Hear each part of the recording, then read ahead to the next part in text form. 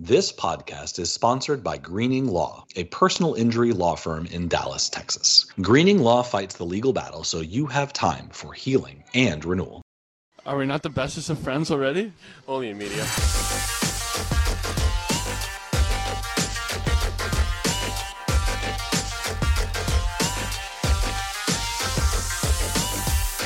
Hello, everyone, and welcome to the podcast that, unlike its namesake, we're going to record the entire time and not stop with 5 seconds left and just say nothing. It's time to do a little stargazing. We had so much fun last week. Mark and Taylor are back with me. Taylor, Mark, how are you guys doing? I know what you just said. You gotta laugh through the pain. That's rule one of stargazing. You just laugh through the pain. I wasn't ready. You didn't warn us for that. They're always funny. You just have to just roll with it. That's right. We are doing great. We are the Stars Avalanche, not the Stars Flames. I mean, it's really and we're gonna start. We'll ease into this podcast, but we're gonna talk about the trade deadline. We're gonna talk about. We've had a busy week, so they played some games. Some stuff has happened. We're gonna talk about literally all of it. So if you get to the end of the podcast and we haven't talked about something, you should go back and listen to the podcast again because we clearly talked about it and you just missed it. But I wanted to ask a little perception game, a perspective game here. So if you had just flipped the Calgary game and the Colorado game, let's say Dallas plays Calgary on Saturday and Colorado on Monday, to what degree does that change your perception of the last week of hockey? I think if the Colorado game was yesterday on Monday, I would have been like, oh, we're finally out of our slump. But now I'm like, dang, I'm not sure. That was out. I feel, for one, I feel the same way. And two, it's crazy that I feel the same way because they went 3-1 this last week. 3-1. And they beat Colorado. Like it wasn't a bad week until the end, and it was a real bad week. Yeah. Can you imagine how bad that Sunday would have been, though? Oof. I mean, you just, I mean, let's face it, you had some squeakers against some very bad teams, and then you do that against the Flames on Saturday, and your Sunday is depression because you know you have Colorado coming up. Then all of a sudden it's like, okay, that's what the team went into the room. They had an all hands meeting and they figured it out.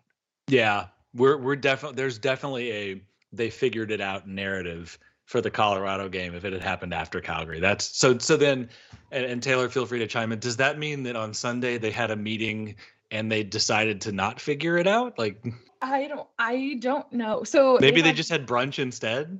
Well, they had a public practice and I was there. I got to interact with almost all of them there. There were like 5 players that weren't there. And you know what they didn't work on was puck handling and passing. And then the Calgary game, what could we not do?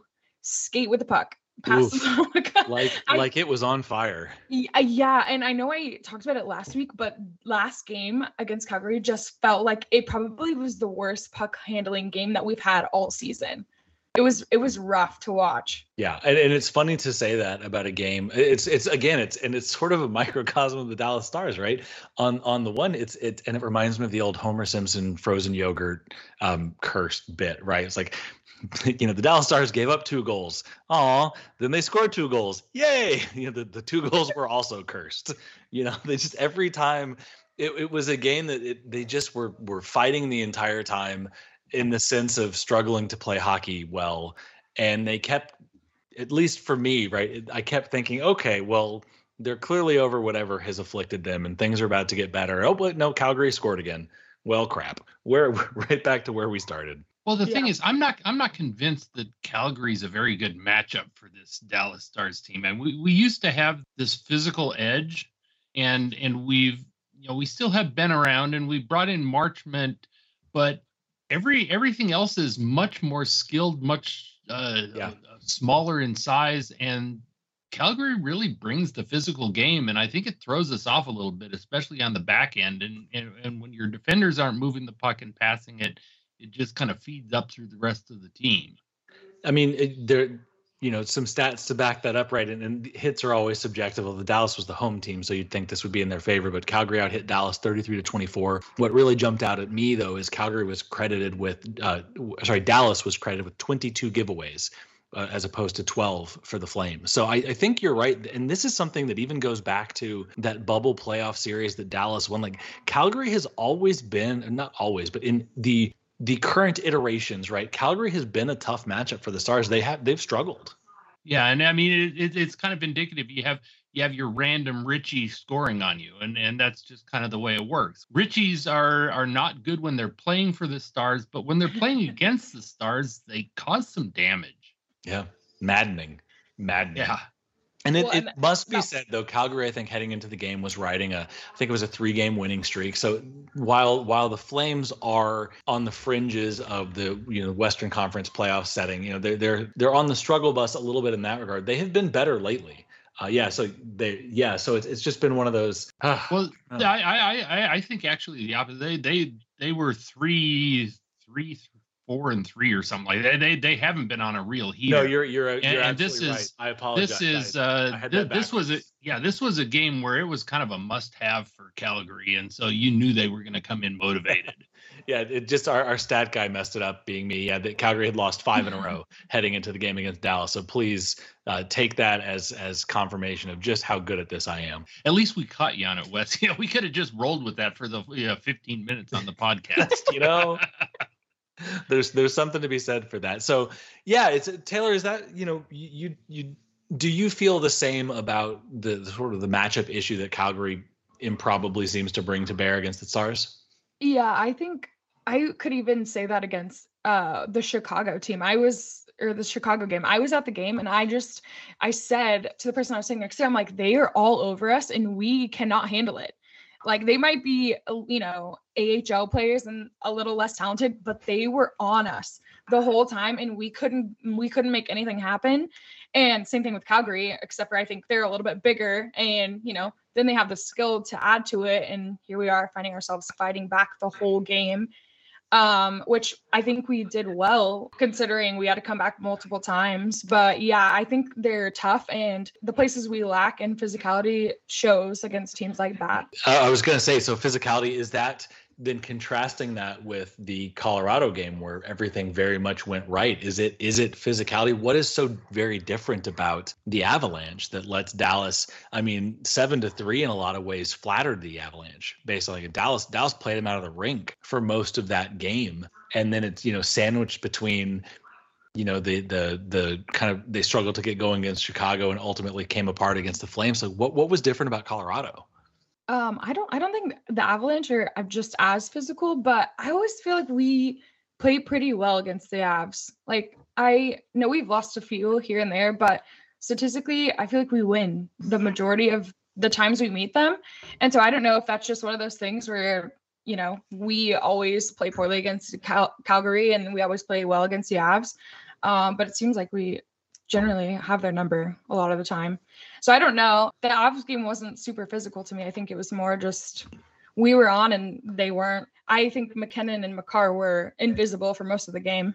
Well, and it's one of those things where I think we can unleash Miro in a way against Colorado, right? That where he offsets a lot of their skilled players, and so we take away something that's kind of special for them, right? And their goaltending is a bit weak, and so some of the things that Dallas takes advantage of things against Colorado that they can do, and then they cover up and take away some of the advantages that Colorado has. Yeah. And it's kind of, you talk about Chicago. Chicago has this kind of cherry picking fast game. That's the weakness that the Stars have. And so again, that's a matchup issue that this isn't just this year. This goes back for the last several years where Chicago brings a kind of pace that the Stars don't handle very well. I even had a conversation with someone yesterday, in fact, about if we got matched up with Edmonton and they were like, oh, Connor McDavid's on one this year, like he'll blow you out of the water. And I was like, no, Miro generally handles him. In fact, he's only scored on us like twice since like 2019, one being this year. And he's only scored on Dallas 11 times in his whole career. So I was like, Edmonton is not really like a huge concern. I know they've made some moves, but yeah, when we have Miro who can shut down, the goal scorers, then we're good. But he can't do it all the time. He can't be on the ice all the time. And again, it comes back to that when Dallas can get into a bit more of a flowing kind of north-south game, they seem to be they're at their best. But that just they couldn't get on track against Calgary. It seemed like every time it started to click and every time they started to come together, something would happen and they would be right back where everything started, down 2 goals seemingly. But it's at the same time, looking at the totality of the week, as frustrating as that game was, this is a team that of 8 possible points, right, picked up 6 of them, and that's not bad work, right?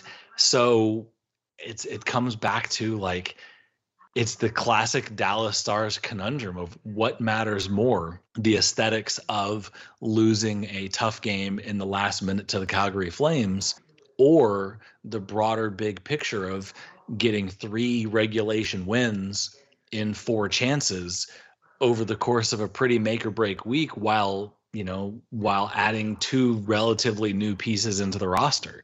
Like that's it again, and maybe flip it even more, right? If Calgary had scored at the start of the third period, in the first minute of the third period instead of the last minute of the third period, how does the perception of that game change?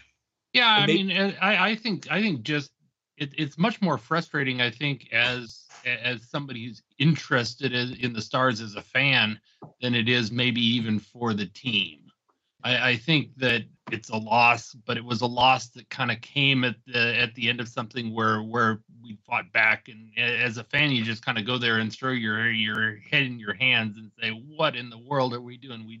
We finally got back to the point where we were going to go get our 1 point because we were going to lose in overtime. And so you toss away the 1 point.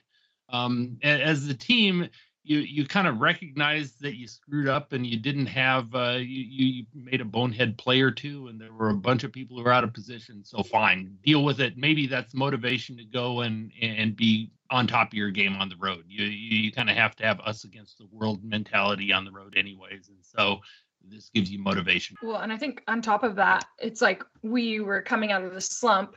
We killed the Avs, and so we're like, okay, we're back. And then, we struggle in the Calgary game, but it looks like, we'll at least get a point. And then just the dagger. So you're like, are we out of the slump? Like, we just lost in what felt like the worst way, right? So right, but it was kind of a stupid way that's fixable. It's not that you lost because you have, you're just in a slump. You lost because you did something dumb. Well, okay, so that begs the question. We've had multiple games of these where we've, the game-winning goal has been scored in the last minute, and there's one particular player who's been on the ice every single time. So is it a fluke? Well, I hope you're not talking about Jake Ottinger. No, no, Yanni Hakanpää was on the ice for every single one. Yeah, yep. I think it is a problem. And I think it comes down to, and this is something this was a rationale that emerged when Dallas traded for Jamie Alexiak when they brought him back from Pittsburgh. And it was also the rationale used to explain, oh gosh, why am I blanking on the big nasty Heiskanen's partner his first season with the Stars? Roman Polak. Thank you. But there is a line of thinking that teams need a defenseman that can lean on the boards and stop a cycle. And there's this idea that, and it's not exactly something, it doesn't manifest incredibly clearly in metrics because it's not a zone exit, it's not a giveaway, it's not a takeaway, it's not a possession play. But there's a line of thinking that says at some point when a team is cycling on you, or even just when there is, whether it's a prolonged stretch in the defensive zone or just a series of shifts that are starting to tilt the ice a little bit, there's value in a guy that can just put the puck against the wall and hold it there for a couple of moments while everything else around calms down. And again, it was part of why Polak was in the equation. It's part of why they went back and got Jamie Alexiak. It was part of the value proposition behind Yanni Hakanpää when they got him. And we've talked a lot about the defense this year, and he sort of is that. There's nobody else really on the defensive side of the roster for the Stars that profiles in exactly that way. And so I do wonder if part of it is he gets put out there because physically he profiles as the guy that does that. And he's the only guy that profiles that way on the Stars. So clearly that's the guy they need in those situations. And, it's been kind of obscured by, Ryan Suter is a higher profile target, but this hasn't exactly been a banner season for Hakanpää in a lot of ways either. Yeah. I'll buy that. But I don't know that I can place this whole thing on Hakanpää. There were multiple mistakes in that last 15 seconds where we went from moving the puck in the offensive zone to having a one-on-one with Ottinger. So Hakanpää was part of that, but we had defenders that got a little deep. We had a play into the middle to nobody that really wasn't called for. So fine, live and learn. And in New York being the other high profile example, you're exactly right. To dismiss this as, and that in no way, Taylor, I think there is absolutely smoke and fire with the fact that Hakanpää keeps being involved in these situations, but it's a lot like looking at the game they lost to St. Louis in the playoffs way back when and saying, oh, if only Jamie Benn had completed his wraparound. It's not incorrect.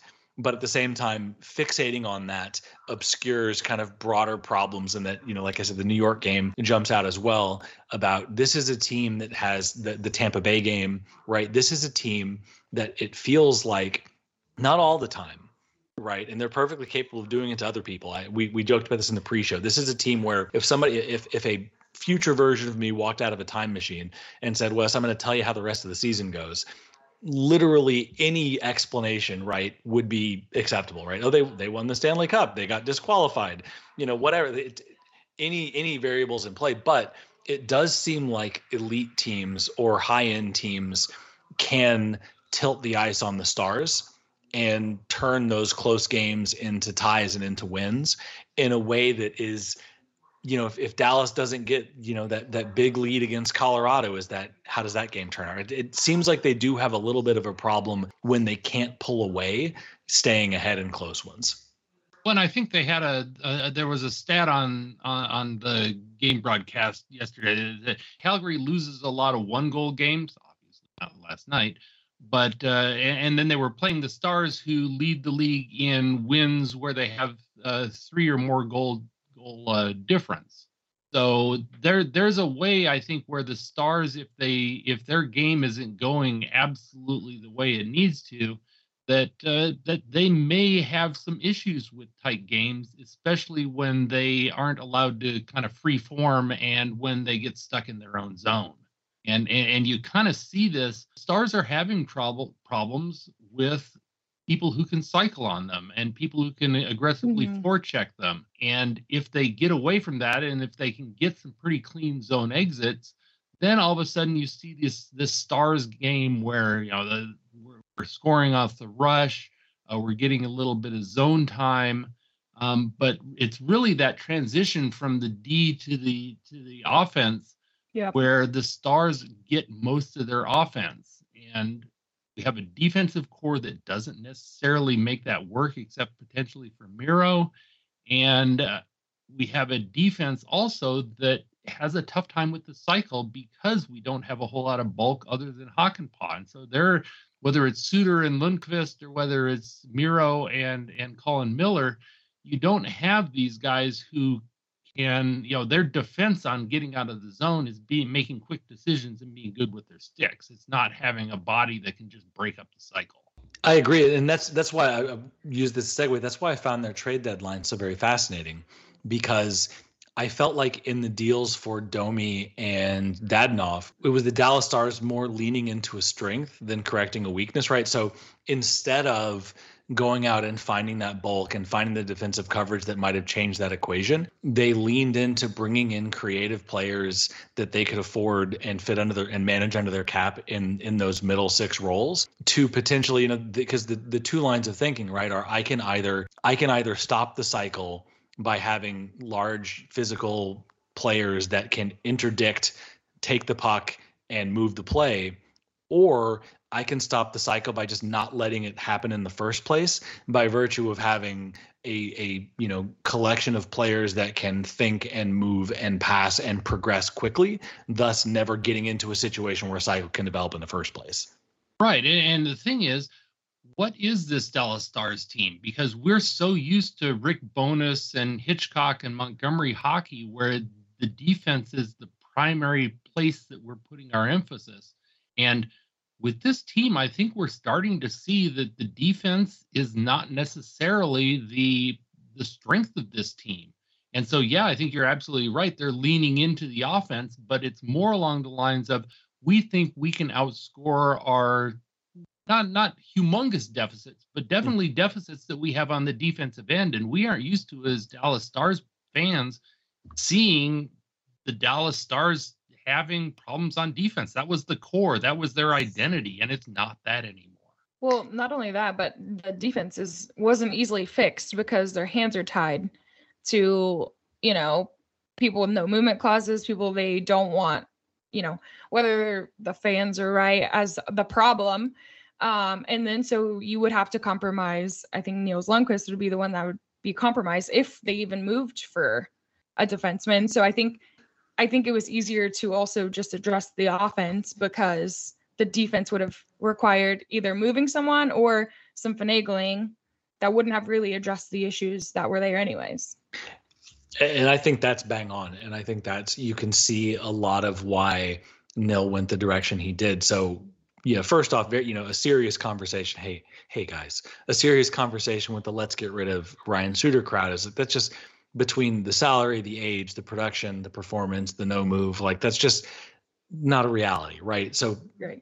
Like you said, they're really what's the slot, right, to make a change in this defensively? Well, Lundkvist, they just spent potentially a first rounder on the kid, depending on how the conditions break, right? So there are draft assets invested.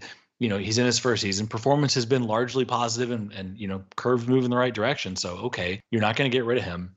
Lindell does his role, right? He's very much, even if whether you overrate, underrate, or rate his value to the team, he's in the category of, okay, well, if they got rid of him to make a change, they would have to replace him as well. Okay, so that doesn't work. Miro, obviously not. So really what you're looking at in terms of spots are Colin Miller and Yanni Hakanpää, because again, nobody's taking Suter off your hands. Yeah. And Miller and Hakanpää. Miller's even been fine next to Miro. So, you start looking at the market and what was there? Yeah. And then, bringing something in, okay, well, even if you find the right player and find the right deal and upgrade, let's just say it's Colin Miller. Well, what does that do to Thomas Harley? Yeah. And it doesn't fix the lines that are the actual issues. And if you move that's a great point. You still have Ryan Suter and Hakanpää on the other one. Unless you get a guy just like Hakanpää, right? Because he's sort of a lighter version of the Lindell conundrum. And if you make a move to replace Hakanpää, you probably have to also, you know what I mean? Like it's you lose tough. Physicality. You lose our top hitter. So there was no easy way to fix the defense. So I think they just settled for not even trying. Now, Mark, I want to bring you back in. So do you think that was the right approach? Yeah, I mean, I obviously had some desires to look at Klingberg for that position. We'll see how he does with Minnesota. I'm kind of interested to see Klingberg against Dallas and see how they deal with it. But I think ultimately, yeah, they decided to double down on fixing the offensive holes, and it's going to be kind of interesting. I'm fascinated with what's going on with Sagan, Marchment, and Domi. And this specifically because they are so obviously bad on the defensive end. Yeah. I mean, that second goal that we gave up against Calgary was just a direct result of some incredibly bad defense. But on the other hand, you have these guys, both Marchment and Domi, can cherry pick with the best of them. And so it's like the pressure on the defense is they need to take care of those defensive deficiencies But if they don't and they turn the puck over, we're going full bore the other way with some skilled guys who can put the puck in the net. And so it's very high leverage hockey, which is fun to watch. Yeah, I mean, Marchment got off the schneid against Colorado, and then Domi followed against the Flames. So it's very much a situation where you hit it head on. That line is not going to be well rounded, and it's not going to be a line where they're going to be relied upon to be solid defensively. Although, so to me though, the interesting thing about that line is, and this is where Pete DeBoer is going to earn his money. I think that line will cause problems offensively for their opponents. So it's going to be that push and pull. Can DeBoer figure out ways to deploy that line to maximize what they do well and minimize what they do poorly, whether it's, matching them up with particular, defensive pairs on the Stars, cherry picking line matchups on their opponents. Occasionally I think as well, part of why I really like the fact that they got Dadonov and Domi instead of just one is, now DeBoer can start mixing and matching pieces and maybe, Delandria sees some time as a flex on that line or their stuff can get jumbled a little bit. So it will be interesting to see if that line can outproduce the problems that it's going to cause. And I'm kind of cautiously optimistic if maybe that seems completely insane, but I think they might be able to do it. Yeah, I mean, this isn't a situation. It's not the bad old days when Dallas had, Jason Spezza, Jamie Benn, Tyler Seguin, and there wasn't anybody else that could score, right? There are better lines on the team that are going to be able to take some of the tougher assignments. So if this is a line if this is a line that has to outproduce second tier players, second tier, if this line has to outproduce the depth of the teams Dallas is playing, they could be in a really good situation. Yeah, I was wondering if he was ever going to consider switching Dadonov and Domi just because of that. And I think, to me, Dadonov he's a little bit more calm player, whereas Mason Marchment can get wild sometimes. And so I was wondering if someone more cool, calm, and collected could add something to that line. But Domi, he's fast, and him and Mason Marchment can make some slick passes, and they were connecting them to each other. So I'm interested to see them a couple more games, but if they are a huge issue, I'm curious to see what his answer is going to be to that as well. And I will say, I really liked Domi's goal as far as a line play. Like, I think that was the result of, very good forecheck pressure. Seguin makes a play, forces a turnover, kind of feeds it across. Both Marchment and Domi are in a position to be dangerous. Like, I thought, if as you said, Mark, the goal against is kind of an illustration of that's the factor of the line and why you cringe. But the Domi goal is the one that you see and you tilt your head like, well, if it's more Domi goal than goal against them, they could be onto something here.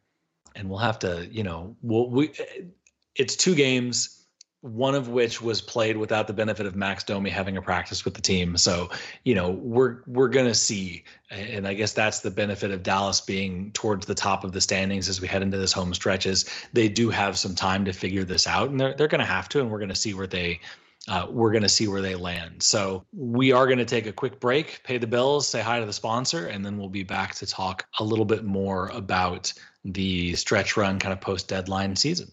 Mark, people get hurt from car accidents, medical malpractice, and other personal injury accidents, but they never call an attorney. They leave thousands of dollars in medical bills and lost wages on the table that could otherwise be covered, and instead, just take the insurance company's word. This is silly when you could just call Robert Greening at Greening Law. Greening and his green team are fierce legal competitors for you against the insurance companies. Consultations are free, so you have nothing to lose. And there are no hourly attorney fees either. They only get paid if you recover. Right? These folks definitely need to call Robert Greening and the green team. Sure do. So remember, if you've been hurt in an accident, been a victim of medical malpractice, or have been hurt on a business's premises, call the green team at Greening Law in Dallas, Texas at 972-934-8900 now. They will fight your legal battle so you have time for healing and renewal. Greening Law, Office, Dallas, Texas. All right, now, Wes, before we go, I'd like to push back a little bit on Taylor. I'm kind of buying into this whole chaos line thing. and I like Donov with Ben and Johnston. Mhm. I think the top line works fine. I think if you end up breaking things up, you have to include the first line in it, and I don't know that Dallas is ready for that. So I'd say there are 3 solid offensive lines out there, and there aren't a whole lot of other teams out in the NHL that can support that. Yeah. And so, yeah, there's some defensive downside. So it's a little higher leverage than I might feel comfortable with. But hey, I'm in it for the entertainment too, and that is a fun line to watch. Yeah, it just they get squirrely, and I think Domi can kind of keep up with Mason's chaos in the way that he can, be around him and move quickly. And he impressed me with how explosively he moves off the first 2 steps. So maybe it'll work out. I'm not against it by any means. I just, if they can't, hold it together, I think someone with a little bit more poise could be the answer. But well, I think the beauty of this is it's not a video game where you kind of lock into a line match and have to play the entire game with just those suits. I love the chaos as well, and I think that that's the way to go. But the thing that for me personally, what I loved most about the deadline is this went from being a team where really the only bit of tinkering that DeBoer could realistically do was decide whether Mason Marchment was going to, kind of flip Marchment and Dellandrea. And that was really the only thing in his toolbox in terms of secondary scoring that he could try. And now there's more. And I love that. I think that's, and that's, again, to both of your points, about chaos and maybe you give up a little bit more. Well, that's why they have Jake Ottinger. And guess what? That kid's the real deal. And, we had this perspective. I won't say argument because I think we all tended to agree, but, back in the Bishop years and historically with this team, one of our big gripes as a fan base has been, we have elite goaltending back there, right? Let introduce a little bit more chaos and a little bit more risk into the equation offensively, and the team will probably be able to soak it up. Yep. Right? Yeah. I mean, I think so. It's worth a shot. I think, well, and let's take a look at what the Stars did in comparison to other teams in the Western Conference. And the Stars were already one of the top teams in the Western Conference, and bringing in Domi and Dadonov, I think, adds to their strength within the conference, and I think they have a legitimate chance of making the Western Conference Finals and potentially the Stanley Cup Final. I mean, we talked previously. Yeah. Sorry, please go on. Well, I was just going to say that's kind of what you're looking for with these trade deadline moves. We did it without, both these guys are on expiring contracts, so we didn't lock ourselves into anything. We didn't leverage the future. We didn't lose Bork. We didn't lose Stankoven. We didn't lose Harley. I mean, the core of this team, if this doesn't work out, is still there, and it's going to get stronger as the years go by. So I really like it. I mean, arguably, the next year's team will be better than this year's team, no matter what happens. But, I tend to look at it this way, right? When thinking about things that swing a 7-game series, before the trade deadline, right, or last season, things that could swing a 7-game series were basically Jake Ottinger in the top line, and that was what we saw against Calgary. It almost worked, right? Jake Ottinger very nearly stole that Game 7, and who knows what happens. So heading into this year, thanks to the emergence of Wyatt Johnston and the addition of Mason Marchment, all of a sudden that list expands a little bit, right? There was still the top line, still Jake Ottinger, but all of a sudden we've got the Benazons going. And so now there's one more layer, one more way that Dallas, it's no longer, Ottinger might get hot and steal it. The top line might go supernova, but now also we have, riding matchups. Jamie Benn and Wyatt Johnston might make the difference. And when now you go one level further, and it's what you're talking about. We still have Ottinger. There's still that top line. Jamie Benn's going, and now you can add into the mix. It's not insane to think that the Domi, Sagan, Marchment line, just based on chaos, isn't good for a win or two in the postseason. Yeah. Right. I mean, that's the optimist take, is that they could go crazy, have, play a blinder, and all of a sudden that's a game the team doesn't win otherwise. Well, even Jamie Benn, he's one of those players that can change the game on his own. And he's done that with his physicality, but now he can go score a goal, and most likely if he's going to, based on the way this season's going. So I think even without a ton of changes, like you just mentioned, we're better. And Jake Ottinger's going to do what he's going to do, and he's going to be tough to be in the playoffs. Yeah, and playoffs are one of those things where that's when matchups count. That's when coaching counts. And if I'm coaching against the Stars and I'm setting up the matchups and I have one shutdown pair and one offensive pair and a third pair, who gets ice time against who? Yeah. You shut out you put your hard guys against the top line, but then the Stars still bring two lines that can put the puck in the net. And so you're never comfortable out there thinking that you have the Stars shut down. And to me, the other piece of that is, right, one of the big knocks, and David Castillo, who does excellent work both for DBD and Dallas Magazine, should absolutely be followed and listened to and read. This is by no means a shot against David. He made the very fair point that, somewhere down the line, Ty Domi, his defensive issues might cost the Stars. And that's true. And that is definitely the risk. That's, we're taking the optimist path here, but the downside is, in every bit as much as that line could turn things in a positive way for the Stars, they could hurt them defensively. But the one thing that gives me hope is Domi doesn't have term. Dadonov doesn't have term.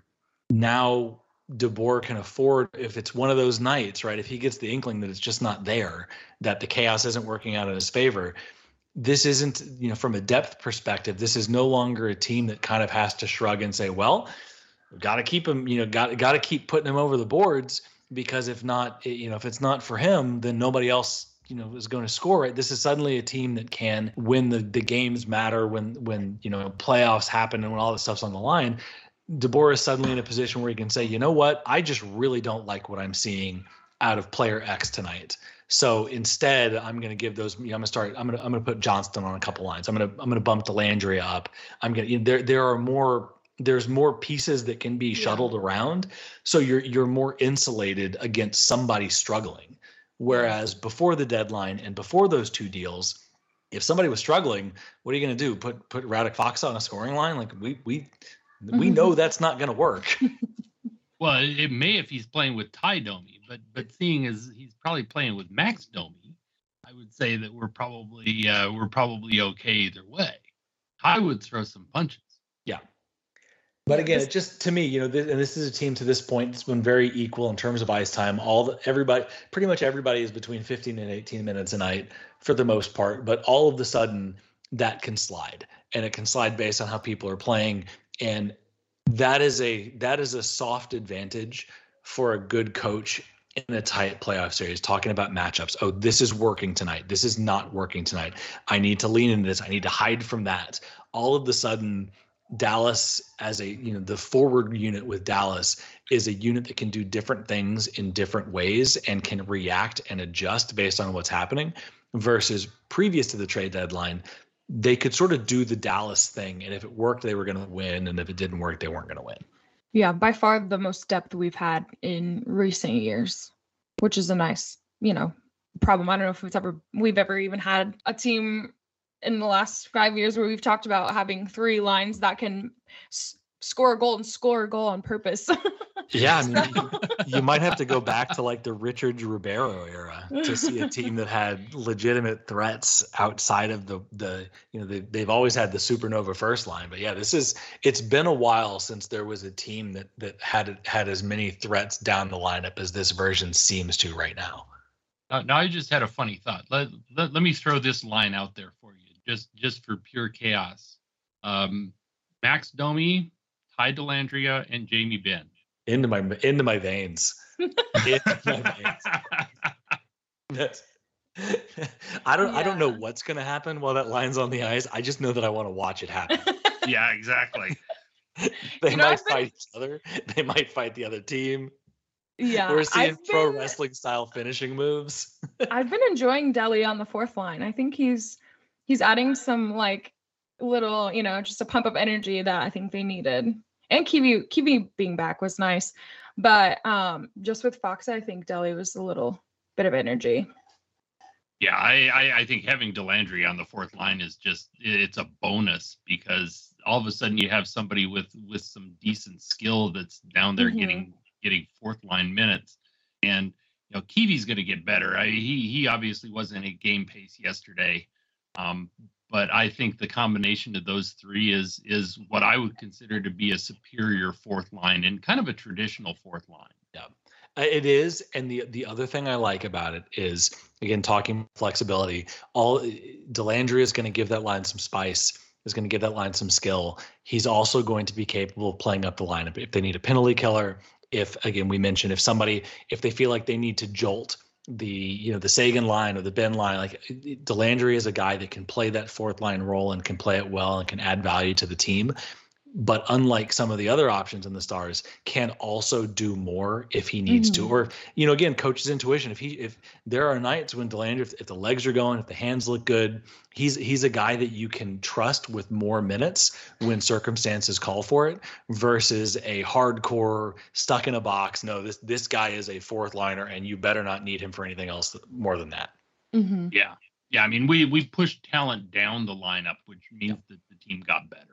Which is what you want to be doing. So we once again, we talked last week about how the week between podcasts was going to be really instructive given who Dallas was playing, and I think in a lot of ways it simultaneously was incredibly enlightening about who the Stars are, while telling us absolutely nothing about who the Stars are. Sorry. It doesn't get any clearer. So they've got a 2-day break, which is nice, and then it's Buffalo, 2 away games at Seattle, then Vancouver, and that'll be on Tuesday, followed by Edmonton, Calgary again, right? So another little stretch of, the Kraken are overperforming and have been, very good pace setter in the Pacific. Buffalo, I am all for the Tage Thompson experience. Mm-hmm. Let's go, baby. Let's go. You have we promise we're not rebuilding Vancouver Canucks, and then, Connor McDavid and Powell. So it's going to be another interesting week. What are you guys watching for in the next, half dozen games or so? I think they need to be able to put it together a little bit more. Obviously, I don't think we're going to see the Colorado Stars right back off the bat, but I need to see some more consistency, skating the puck through the zone, not panicking when they can't, and getting out of our defensive zone. We have to be able to clear the puck. What do you think, Mark? I mean, I'm kind of ready for the regular season to be over. We're okay defensively. We have some things to work out with new people on the forward side, but this is a playoff team, and let's get ready for the playoffs. And we'll win our games, we'll lose our games, we'll probably go to overtime more than I care for. We'll probably lose a lot more than that. I wish that we would win more, because I think being the number 1 seed here would be advantageous. But I don't think it's, we can play out of the 2 slot or the 3 slot. And you get a few less home games if you do that. But I think this team is built for the playoffs. And so let's get to it. Yeah. I think for me, it's are we going to get a 50-100 season out of Jason Robertson? He's 12 goals and I believe 20 points away from 50 goals and 100 points on the season. And wouldn't that be something to see, on top of, kind of what better way to like usher in this next, the Ottinger, Robertson, Hintz, here Heiskanen, this next era of Dallas Stars. I think one of the most amazing kind of exclamation points you could put on that transition would be him hitting those milestones. And, they're going to need it. I am a little bit more, I would like to see them. I'd like to see Dallas stay at the top of the conference. I'd like to see them not fade for a lot of different reasons, and kind of assert themselves that way. So I'm a little bit more invested in the race at the top, but not a ton. I'm not going to, to your point, I'm not going to lose any sleep if they finish second in the conference or in the division instead of first, but as much as it would be nice. So yeah, I've got my eyes on Roberts, and I'd really like for him to go on another heater to close things out. Would be fantastic. Well, and here's kind of this wasn't my initial hot take for the night, but my hot take right now is we've over the last couple months lost some of the sparkle off of the top line. And I think this last 20 games of the season here is a point where we get Hintz and Pavelski and Robertson back to clicking. And I'm looking for a renaissance of that trio, especially now that we have 2 other lines that can score goals. They're not going to get as much attention as they have been. And I think they, as a trio, go on a heater. And I think, we're starting to see signs of it from, I think, February 25th. Hintz has 1, 2, 3, 4, 5, 6. He's got 7 goals, and I think 7 in 6 games since since the calendar. So we're starting. Pavelski got off the schneid finally. I think that I would like to see that as well, and I think we're starting to. I mean, Rupe has just been dynamite over the last little stretch, and it's just a matter of, Robertson's been consistent. Pavelski looks like he's picking it back up. If those 3 can get back in sync like we know they can, this is like you said, I'd love to see what this team looks like when that line is really in full flight and also has 2 very fleshed out and functional threatening lines beneath it. Yeah, I mean, the thing that they've been scoring, but at the beginning of the season, they had this little swarm that would go where they just dominated puck possession in the offensive zone, and they would anticipate where the other guys were going to throw the puck, and ultimately they just get something wide open where somebody would just pot it. And we haven't really seen that from them lately, and I'd love to get back to it. Love it. All right. Any final thoughts, Mark, Taylor, anything as we bring this thing into the barn? The other thing I wanted to touch on was Wyatt Johnston passing the most goals for a teenager. I think he deserves some credit. He deserves a lot of credit. That's we talk about Jamie Benn, we talk about all the positive storylines. It's funny, in any other season, Wyatt Johnston would be number 1 on the marquee, the big definitive storyline for the Dallas Stars. It's a testament to all of the positive and everything going on with the squad that he's what, like the 3rd or 4th real storyline for this group. Yeah. And I realized that him and Joe Pavelski are tied in goals, and I just hope they argue about it at home. Like, I'm gonna get more goals than you. I hope they do that. There's money on the board there, right? Johnston gets out of dishes after dinner if he's leading in goals. I think there's got to be something. Yeah. It's amazing how little the national media is paying attention to Wyatt Johnston. Because I mean, it isn't it. I agree, how is he not in any discussions? Well, the answer is Jake Ottinger and Jason Robertson. When you've got a guy that's in the upper elite echelon of goaltenders, and when you had a guy that at one point had more goals than Connor McDavid, it's a little bit difficult for a 19-year-old. And this is, I'm not underplaying his accomplishments. He's been fantastic, but it's a little bit difficult for a rookie with 30 points in 64 games, even though he's a teenager, even though, as amazing as it is, it's a little difficult to get that oxygen when when the other people in the conversation are a former Art Ross winner, longtime contract albatross is kind of breaking through, and when your goaltender is capable of doing incredible things every night, and when you've got a 5,100 threat on the roster, like there's only so much you can talk about. Yeah, it'll be interesting to see him and Beniers kind of go head to head. We haven't seen Seattle yet, so that's maybe we get a little bit more Calder talk after we see him go head to head. You do feel like he is one heater away from really formal. He's probably in there already in the know, and he should be certainly, but we're probably, one heater away from him really being a player in the Rookie of the Year conversation. Yeah, I mean, I think that conversation is taking place and he's not in it, which is shocking. Well, all right. Thank you for your insight, guys. Listeners, thanks for listening. KT, thanks for making all of this make sense and fixing the Mark's major profanity problem in post. And don't forget to download, don't forget to like, do all of the things, hit us up on all of the socials, and we will speak next week.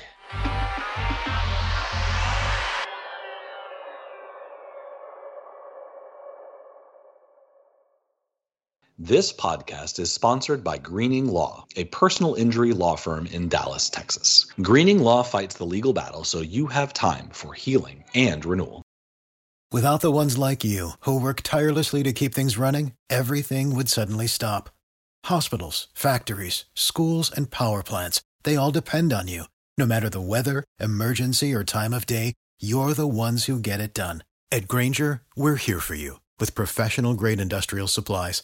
Count on real-time product availability and fast delivery. Call, click Grainger.com, or just stop by. Grainger, for the ones who get it done.